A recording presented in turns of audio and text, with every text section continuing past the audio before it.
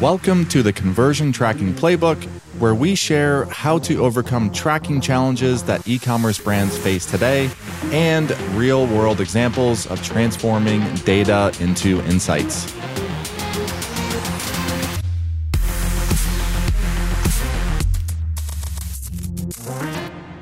All right. Welcome back to another episode of the Conversion Tracking Playbook. I'm your host, Brad Redding, and today I have a special guest who I'll let introduce herself in a minute. Today is going to be all about email copywriting, and our special guest is one of the best out there. We've had the experience working with Nikki. Oops, I wasn't supposed to say a word. Nikki, introduce yourself. And I already told her no pressure. She has to nail the first 90 seconds to keep everyone listening, so no pressure. Hello, everyone. Thanks for joining. I'm Nikki Elbaz. I run a micro agency for SaaS and e-commerce doing email marketing. And yes, like Brad mentioned, we had the privilege of working with his team and on their email onboarding, I believe it was. And by the way, their team is awesome. So if you use the product, you already know that. If you don't use the product, now you do. You should use it. But what I find really cool about working in email for SaaS and e-commerce is that we get to steal strategies from both sides. So we get to kind of see both ecosystems and enjoy what each one is doing really well and play around with it and develop really cool strategies that, if you just kind of go in the flow in the same industry, things kind of get stale. So it's fun to keep current with the different industries and play around with things. So that's kind of our, I guess, secret sauce. So that's my intro.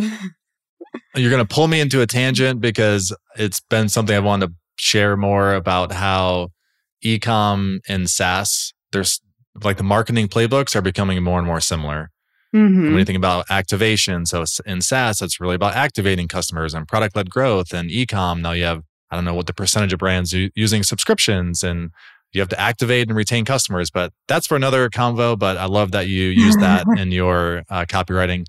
All right, so today you're just going to get a ton of email and copywriting knowledge that you can digest and pull away. It'll be a combination of what Nikki and her team are just seeing what performs very well, copywriting tips for market changes. So whether it was what we saw with COVID and what we could potentially apply to what's happening in today's market, and then just seeing where Nikki goes for her own creative inspiration. So with that, let's jump into that. So where do you go for your own copy and creative inspiration? Because if you haven't read any of Nikki's, you can just go, I think you can still go to your site and just opt into the dry run where you just get all of the emails right away. Yes. But the copywriting is very entertaining. And I think that's a big thing we're seeing with media in general and advertising is just make it entertain people. Or whether you're SaaS or e-com, we are marketing to people. So entertaining, making people laugh will keep them around. So where do you go for creative inspiration and keeping up to date on what's going to make people smile? I always just go straight to my inbox. So I subscribe to way too many newsletters and they're not even newsletters. They're just, email lists. I get all the blasts. I get all the content, just everything and anything, the annoying stuff, the good stuff, the bad stuff, because I glean so much from just seeing what's out there, knowing, okay, what's the baseline? What are people seeing? What are they expecting? And just cool ideas that you pick up from anywhere, from brands that you would completely not expect to do cool, interesting things. You'll find something that becomes like your most number one winning test to, the brands that everyone's talking about. And then you see them and you're kind of like, well, it's a little flat, or, oh, hey, I see that idea, but let me flip it and do it like this.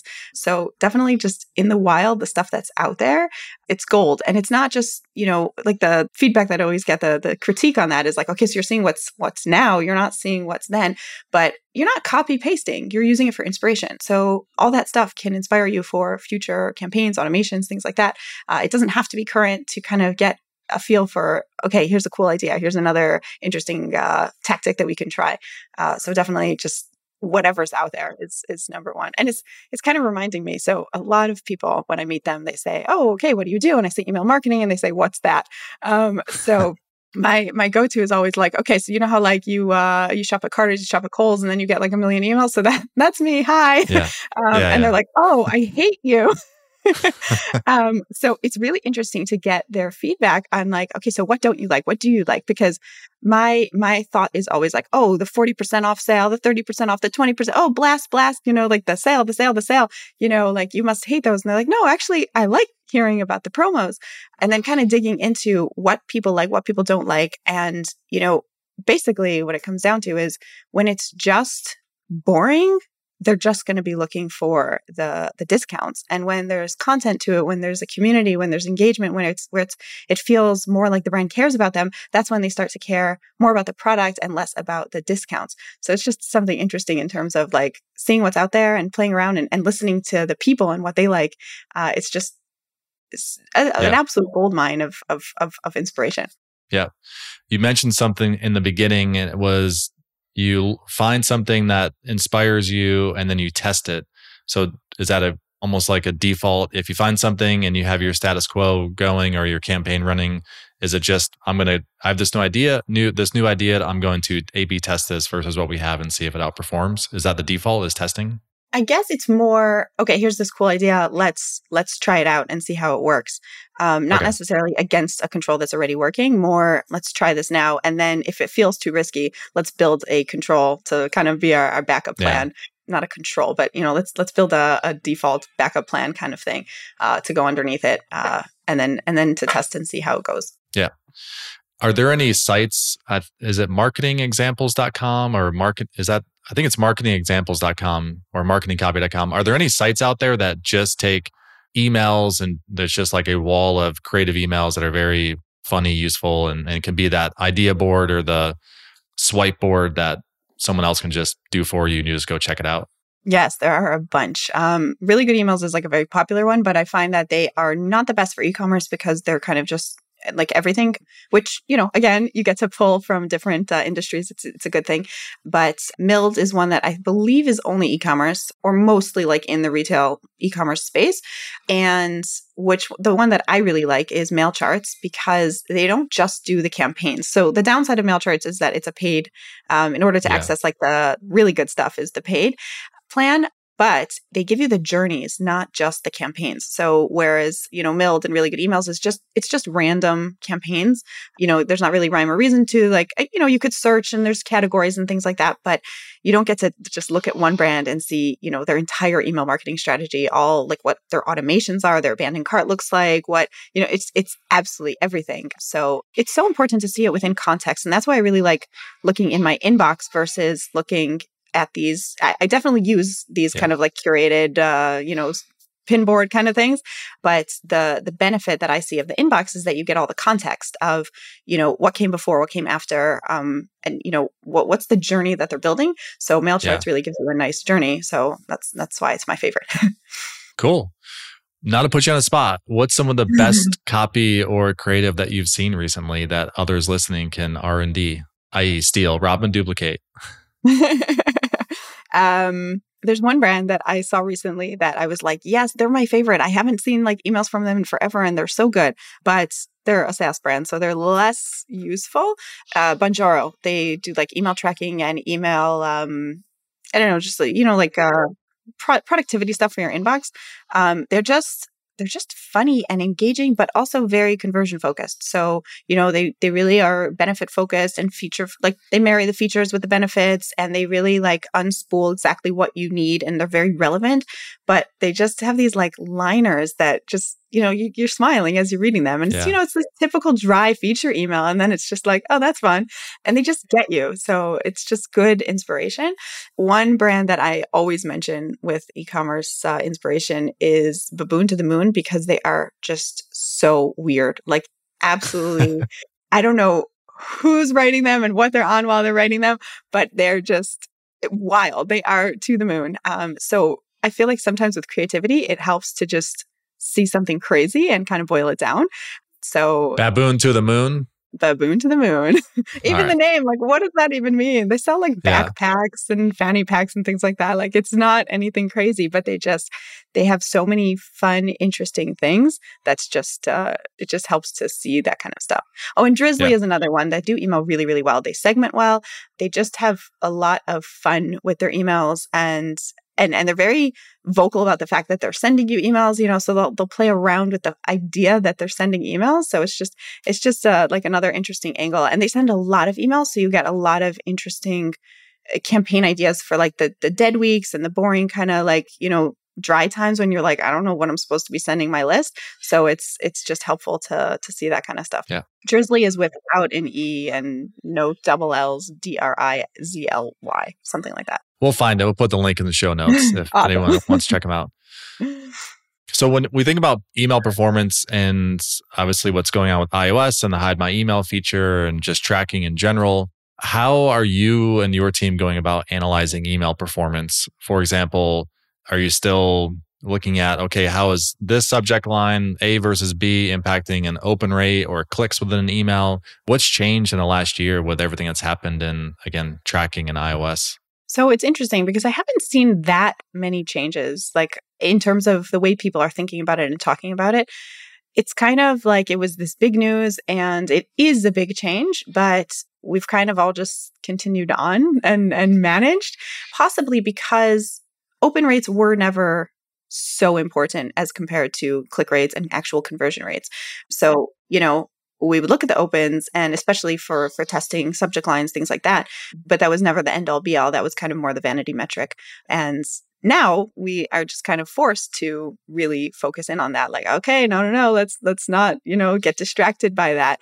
So I personally had a lot of fun A/B testing subject lines, and it's annoying to me that, now it's kind of like, okay, is it really the subject line? Is it the click? Is it, is this really actually significant testing this subject line when we're looking through not actually seeing the open rates, but that's just a personal annoyance thing versus an actual performance thing.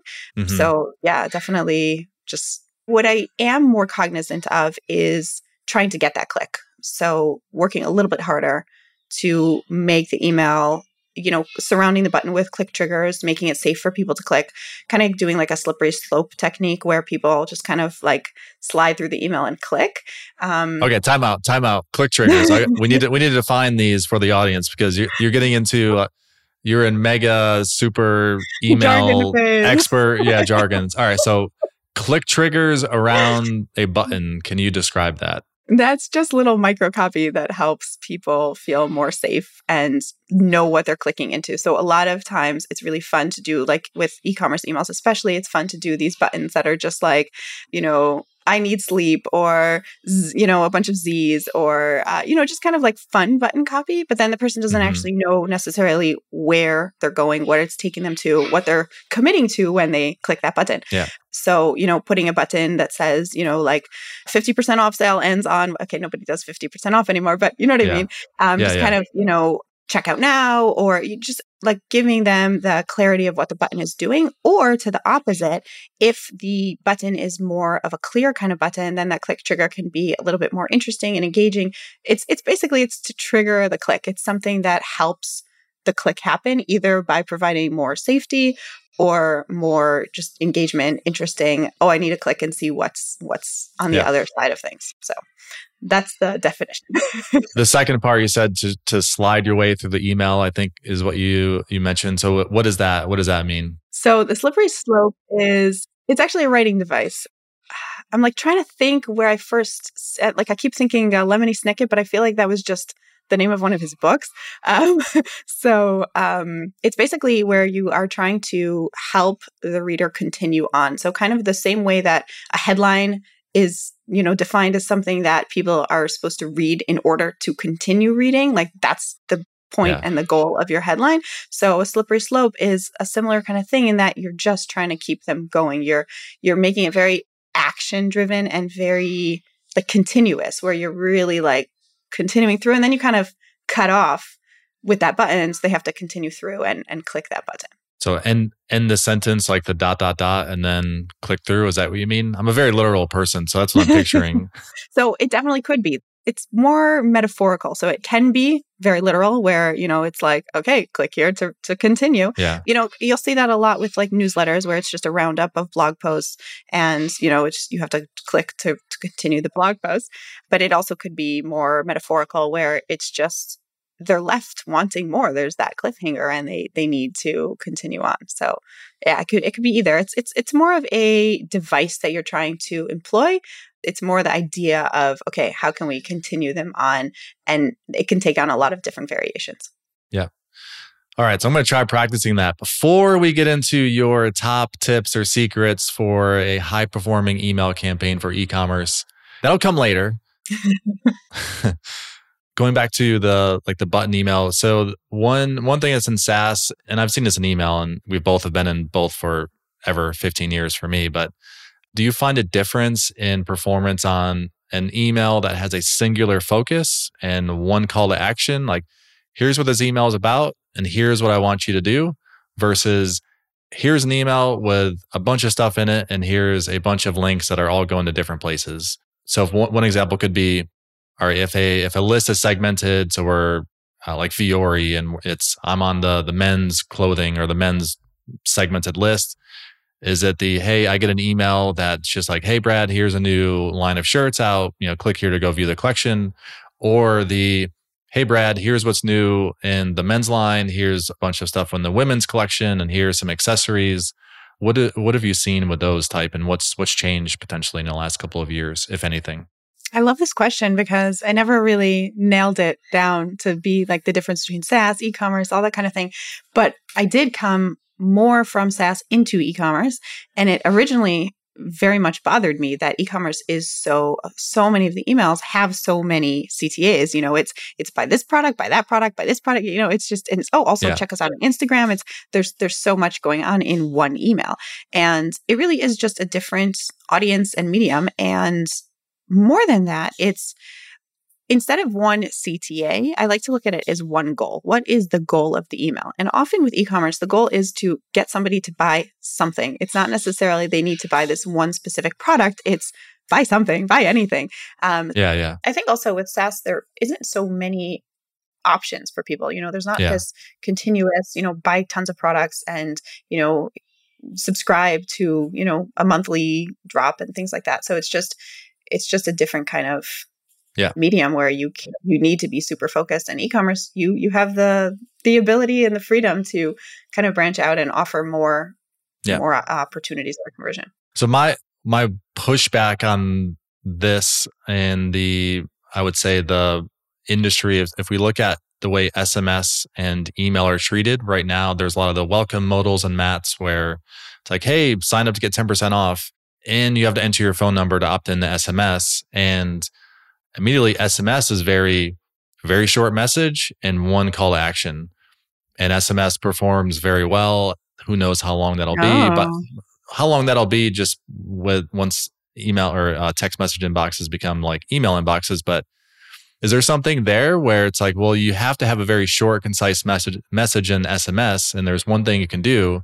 Do you think there's anything there versus performing or comparing performance to emails that it might be more of that batch and blast and like a lot of mixed messages? That's really interesting. I totally hear that. I think there is also the element of that slippery slope again, where it's just so short. There's nothing else you can do except click, you could ignore it, but that's how you engage is just like, you read it really quick and you click and you're through to the other side.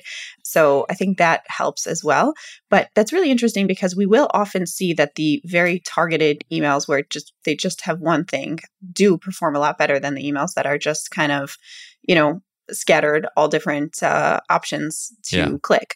I always attributed that to a lot of those things are product drops, product launches, kind of more exciting things. Those are the ones that tend to be more focused. So I always attributed it to that. And, the ones that have a lot of different options are kind of like the filling the dead space and just kind of like, okay, here we have to send out another campaign. So I'm never expecting them to do as well as the ones that are actually saying something important and exciting for the audience. But that's an interesting point that, by definition, the clicks are going to be higher on that one button than they are going to be on a bunch of whole scattered buttons. So yeah, something else to test. Yeah. So we are either in or entering so by the time you listen to this, the Shopify news with 10% layoffs was last week.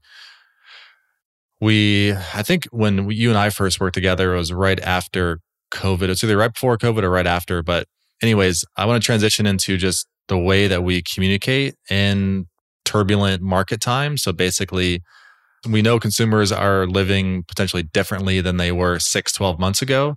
How do you think about changing the copy? So do you change the copy? Do you pretend like nothing's happening? Do you throw in like tongue-in-cheek type of jokes where, eggs now cost 3 times as expensive and whatever kind of joke you make about that? But how can marketers take advantage of the, I don't know, maybe take advantage isn't the right way to put it, but just change the tone and the copy to, again, meet consumers where they are, where we are, we're consumers in this, potential stagflation, recession, et cetera, or any other circumstance that's happening. Yeah. It's very interesting because I think a lot of it is fear. Like there's just a lot of fear of, okay, are people actually going to be buying our stuff? Number one. And number two, should we even be selling? Like, do we deserve to be selling when, there's a crisis in the world? That was definitely a COVID message. Yeah. And then I think after the Ukrainian war, that's kind of when, that also came up again as a message. We're so blessed. Why are we, trying to sell these $30, luxury items or, okay, not $30 because yeah. you know what I'm saying. Yeah. So there's these messages in our head of, is anyone going to buy? And should we even be selling this? And I remember when I first started working at an in-house branding agency in New York, I wish I remember the book, but I believe it was actually maybe the CEO of Starbucks. So my boss gave me this book to read. And one of the things in it was that during recessions, people actually buy more luxury items because they are feeling pinched on so many other things that they like. This is the outlet. This is how they, so it's not necessarily the high-end luxury items. They're not buying the Prada purses, but they're spending more on coffee, on chocolate, on the smaller things that kind of keep them going. So there definitely is room for definitely necessities and also room for the kind of, self-care, feel good kind of stuff. So in terms of the fear of like, is this going to work? It's really just a matter of resonating with your customers, which is something that you should be doing in any, economic, any times of prosperity, times of recession. You want to be serving your clients and helping them, live better lives. So dropping that fear, I think, helps and also allows you to put yourselves in their shoes of, well, okay, if I'm questioning this, are they going to buy? Why am I questioning that? What is my fear here? What do they need to hear instead? Why do I think they won't buy? And kind of digging into what the customer is experiencing, either running interviews, surveys, talking to them, and just trying to understand, okay, how is their life different? How can I continue to serve you in this? And using that data to then inform things. So definitely it's going to depend on the brand, whether it should be humor, whether it should be empathy, whether it should be a complete pivot on strategy. But, definitely there's no harm in talking to your customers. You always gain so much from kind of understanding what they're experiencing. And then in terms of actually selling, I believe that's more right when the crisis happens, maybe pulling back and using a little bit more empathy. Like I remember right when COVID started, that's when people were like offering tons of discounts and things like that. And then as time goes on, people understand that you're a business too, and you have to you have to survive as well. I've done a number of pricing change emails since, I don't know, in the past month or two, just because, inflation is a real thing. And the same way that we're seeing the costs as consumers, the brands are having to increase their prices as well. So people understand that businesses need to survive. And people also want to hear what you did. So can you unpack the pricing outreach, the pricing changes and what that looked like? Because I know I'm getting a lot of questions from customers and just, hey, how do we go about this? Or should we do it? How do you A/B test it? How do you track it? But for someone like you that's actually gone through this exercise, what have those strategies or campaigns looked like? Yeah, so we have two main strategies that we have been using depending on the company and the audience mostly. I would love to see the test, because how do you test it? Because a lot of times it's really just an information email. It's just, hey, we're raising our prices. So I'd love to see what the test parameters are. But we have like one of two strategies. The simplest is just inflation. Our costs are rising, so we need to turn around and, raise our prices. That's a less effective. It's not that it's ineffective. It's just less, it doesn't build as much loyalty. It feels hard to swallow for the customers. They understand, especially if it's a customer base that feels loyal, but it's it's kind of the, if you have to do that one, then that's the one that, you go with. The other one is going more on the angle of, we haven't raised our prices in X number of years. We have improved our product this much, and we are continuing to improve, and, and kind of doing like a change log almost. So this works really well for SaaS, obviously, where you have an actual literal change log of development updates. But even for products themselves, what have you done to improve your product in the past couple of years? Have you introduced new products? Have you, introduced new versions of the products? So doing the kind of like a change log of your product and how you are continuing to serve your customer. And it might not even be product. It might even be the community you're building and the resources that you're offering around it. And just basically, how have you upped the value that then shows you, oh, okay, we have to up the price in order to correlate the pricing change. How do we value and pricing correlation, basically? Good transition into your thoughts on AI copywriting. The question, how do we handle this outreach to customers, or how do we change our messaging? And have you heard of DALL-E from OpenAI, where you can describe like, hey, can you generate an image of two people on a podcast with a flower and a picture in the background, et cetera, and the AI will generate an image that is what I described. OpenAI, I think they've had this for a while, but there's a lot of those tools out there where it's the AI copywriting. You plug in whatever you're looking for, and then it'll spit out a bunch of recommendations. And I think with OpenAI and maybe others, you can potentially provide some sentiment. So I want to write about pricing changes, but be very empathetic and yada, yada, yada, and then generate an output. So we chat a little bit offline before we started on this, but just in general, I mean, where do you fall, and what do you predict? I mean, this is in your world. Where do you predict this ultimately helping you and your team become even better in copywriting and email performance? So the few examples that I've seen of AI stuff has actually been very good, like really, actually really decent. And not just like, oh, it's a rough draft, and we have to really work at it. It's not just an outline. It's actually like 3/4 of the way there. So my hesitation with it is more, how sustainable is this? Because AI is usually pulling from content that's already written. So is it just going to keep pulling from it? And then what? Yeah. Is the well going to run dry?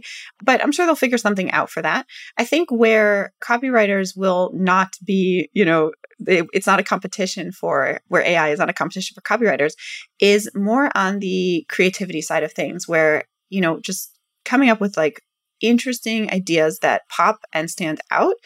So kind of the things I was talking about before with, looking in your inbox and just, ideating interesting ideas and strategies.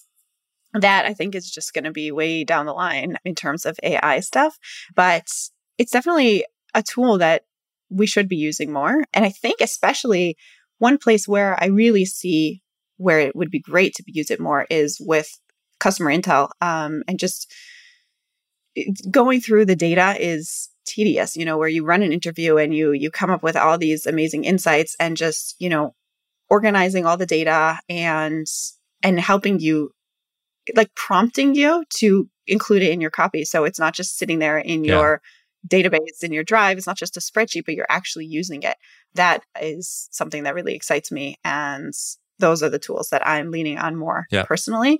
But AI is just hard for me to, I guess changing my process is hard for me. Yeah. So, I'm getting through it really slowly. Like I started a transcription service that will kind of like pull out which insights in the call is, either negative feedback, positive feedback, motivations, whys, things like that. So that's my step forward in using AI. Yeah. All right. We've gotten some feedback on past episodes where people want to know like the how to implement what we're talking about. So let's, and Nevin, you're one of them if you're listening. So let's go back to the talking to your customers. Is this actual survey? So you are reaching out to some of your top customers, setting up interviews? Is it you are running a post-purchase survey, or potentially a hot jar, like, pop up a question on a landing page?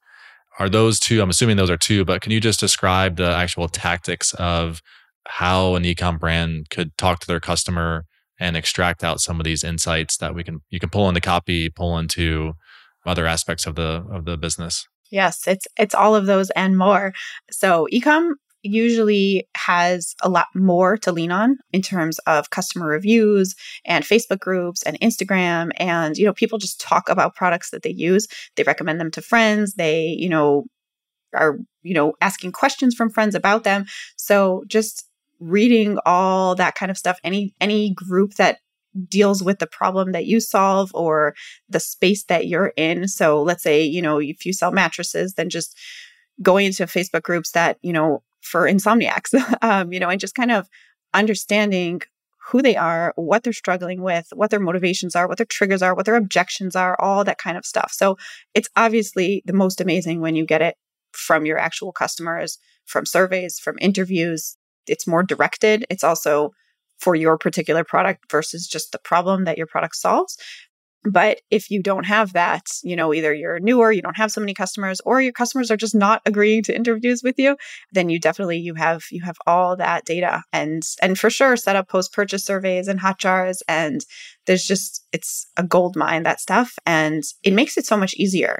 You don't have to work so hard to come up with, okay, so why would they not want to buy this? How should we be addressing, objections? Let's think through the objections. Listen to them and hear what their objections are themselves. And reviews in particular, people leave the most interesting, the language they use to describe, their arrival at the promised land with your product or the problems they were having beforehand. They're just so visual and illustrative, and it's copy you would never come up with yourself. Like, it has to come from them, and it feeds so much of the creative process of copywriting. It really, I find like it's a cheat almost. I don't have to work as hard when I have great data to work with. And what was the tool you mentioned that analyzes either call recordings, or you can upload transcriptions or upload reviews or whatever it is, and they can start picking out sentiment? What are some tools that people can look at that can accomplish that? It's Fathom. I'm not sure if it's Fathom AI or there's a bunch of Fathoms. So check like Fathom Call and they're in beta. So I've been having issues with dropping them on the calls and getting them on my calls and all that kind of thing. But the team is amazing. Like, the support is great and they're really working hard to get it out of beta. So far, so good. I know we started using one recently. It starts with A, and it'll be in the show notes. But it sits and listens and pulls out. You can direct it during the call, I think, and just teach it on how to actually list out action items.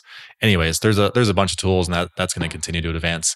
Yeah, Otter is actually to do that as well. Yeah, it's an alternative to Otter, actually. Again, nice. I can't remember the name off the top of my head. All right, top secrets or top tips. So let's leave everyone with some tactical takeaways they can go test and implement today on their e-com, email, performance campaigns, workflows, whatever it is. The floor is yours, Nikki. What are your top secrets or tips to recommend? So that was what we were just talking about. The number one thing is, talk to your customers, read what they're, leaving for you everywhere, and use that. So instead of just coming up with ideas on your own, or just, okay, let's run another promotion, or let's, build some content and send it out, think through what they're like, experience yourself what they're going through when you, talk to them, when you read the reviews, all that kind of stuff. They're handing it to you on a silver platter. So take it and use it, because that's what's going to be most relevant for them. That's what's going to resonate with them. And it's just also easier on your end that you don't have to work so hard to kind of pull things out of the air. You get it, from their mouth. So an example would be, I'll use that same mattress company. So if you sell mattresses, let's say you've never used insomnia in any of your features or bullet points, but you find somewhere that someone either really loves your mattress because you had insomnia, now you don't, you're sleeping great, is basically pull the customer's language and voice and pull that into an email or even bullet points on a product page. But basically take what they said, cheat for them, and pull it into the email. I'm just repeated myself twice, but is that right? Or even if they're not even talking about your product, when they're just talking about what they're struggling with, let's say they're just using language like, I was tossing and turning all night and then I found this great mattress and now I sleep like a baby. So, that's obviously not a very creative example because I'm pulling it from my head, but, using your headline or your subject line to be something like tossing and turning all night. Okay, bad example, again, very generic because it's coming from my head and not the customer, but using the language that they're coming up with and the problems that they're struggling with or the outcomes that they come out with to color in your copy. Yeah. Cool. All right. That was number one. What's number two? Okay. Number two is kind of, again, we were talking about this previously, but having a goal for every email and really thinking through what your customers are going through. So again, like I mentioned, a lot of times in the post-purchase, you'll get like, hey, leave a review or tell us how we did or, follow us on social or refer a friend even, like literally a day after receiving the product, refer a friend. Often the customer wants to experience it before leaving a review, before referring a friend, before any of these things. And they're just not ready at that stage. So kind of think through as a customer, it's really great to kind of run focus groups. It used to be that we would do focus groups back in the day, and we've kind of let go of that. And it's just so helpful to hear how people are experiencing your product. Send it to them. What's the unboxing experience like? What are the emails like? Are you sending too many? Because there's all these you're sending the newsletter at the same time that you're sending the post-purchase, and you just get the outside experience of how they're experiencing it and understanding what they would actually want to be experiencing.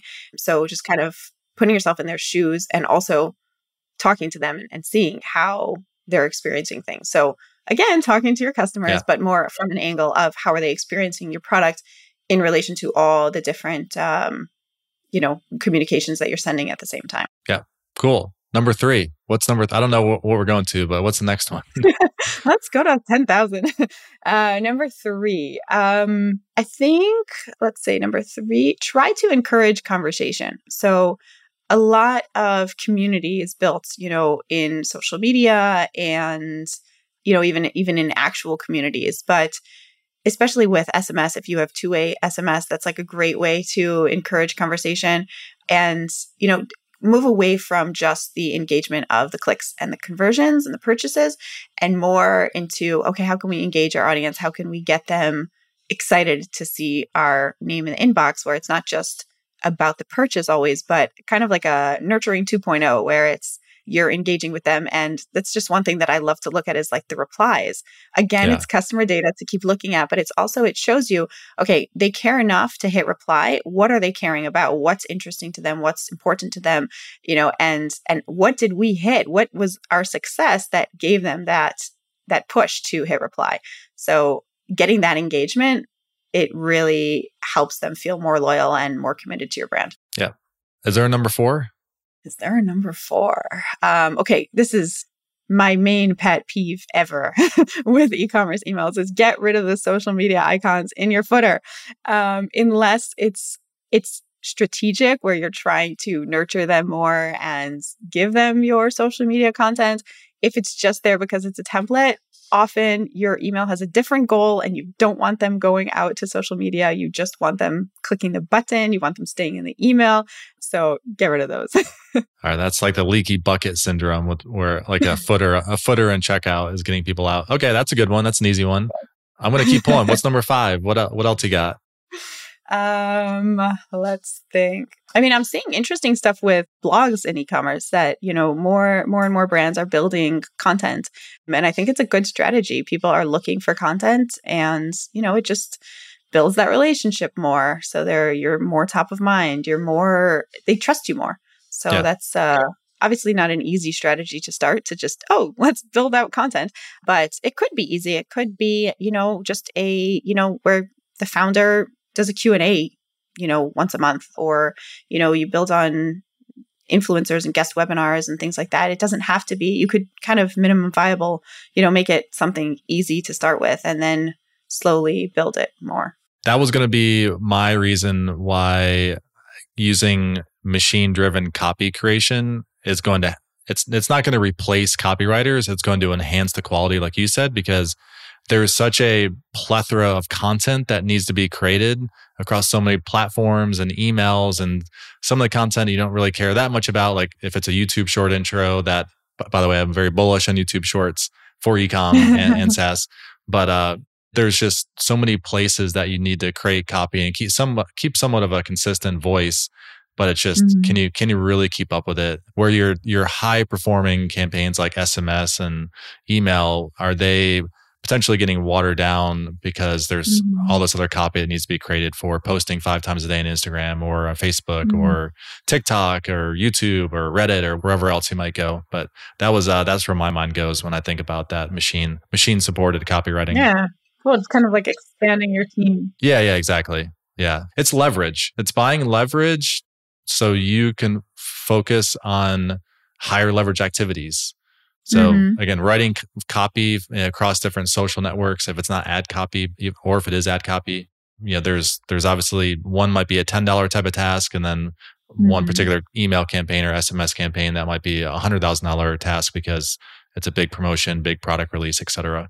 So anyways, that's we don't use a ton of it here at Elbaz, but definitely bullish on it and see a lot of use cases for it in ecom and SaaS in every business. Cool. All right. Where can people find you and get in touch with you, Nikki? LinkedIn, Twitter, my website. I have a newsletter that is basically when I have something to say. So I like to think that it's only high quality stuff. Yeah. It's not just like, I have to churn something out, but just thoughts on e-commerce, SaaS, email, strategy, kind of musings basically on what's going on in the industry and, ideas to test out, things like that. So yeah, that's where you can find me. Nikki, we first worked together in our V1 to V2 upgrade with our Shopify app years ago. And I remember telling you after the fact, I would get customers respond to me stating that they're just basic, because it was a 5 email campaign or 10, whatever it was, but they were responding saying like, this is amazing. I've already upgraded, but I'm just keep giving me one of these emails because I'm using it for creative inspiration. And this goes back to your point in the beginning of where do you learn? You subscribe and listen. And so that's a lot of our customers back then were loving what you're doing. So go look up Nikki. A link will be in the show notes, and take her test drive on her site. With that, all right, thanks. Not quite the longest episode ever, but pretty close. See you next week. Thanks, Nikki.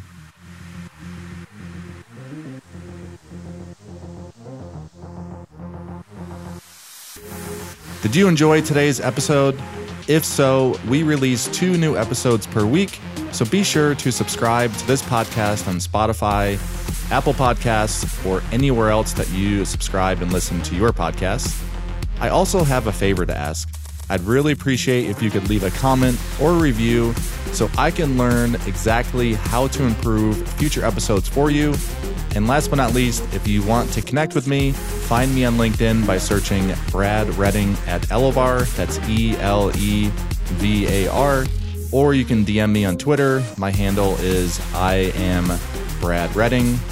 I look forward to connecting with you. Thanks again.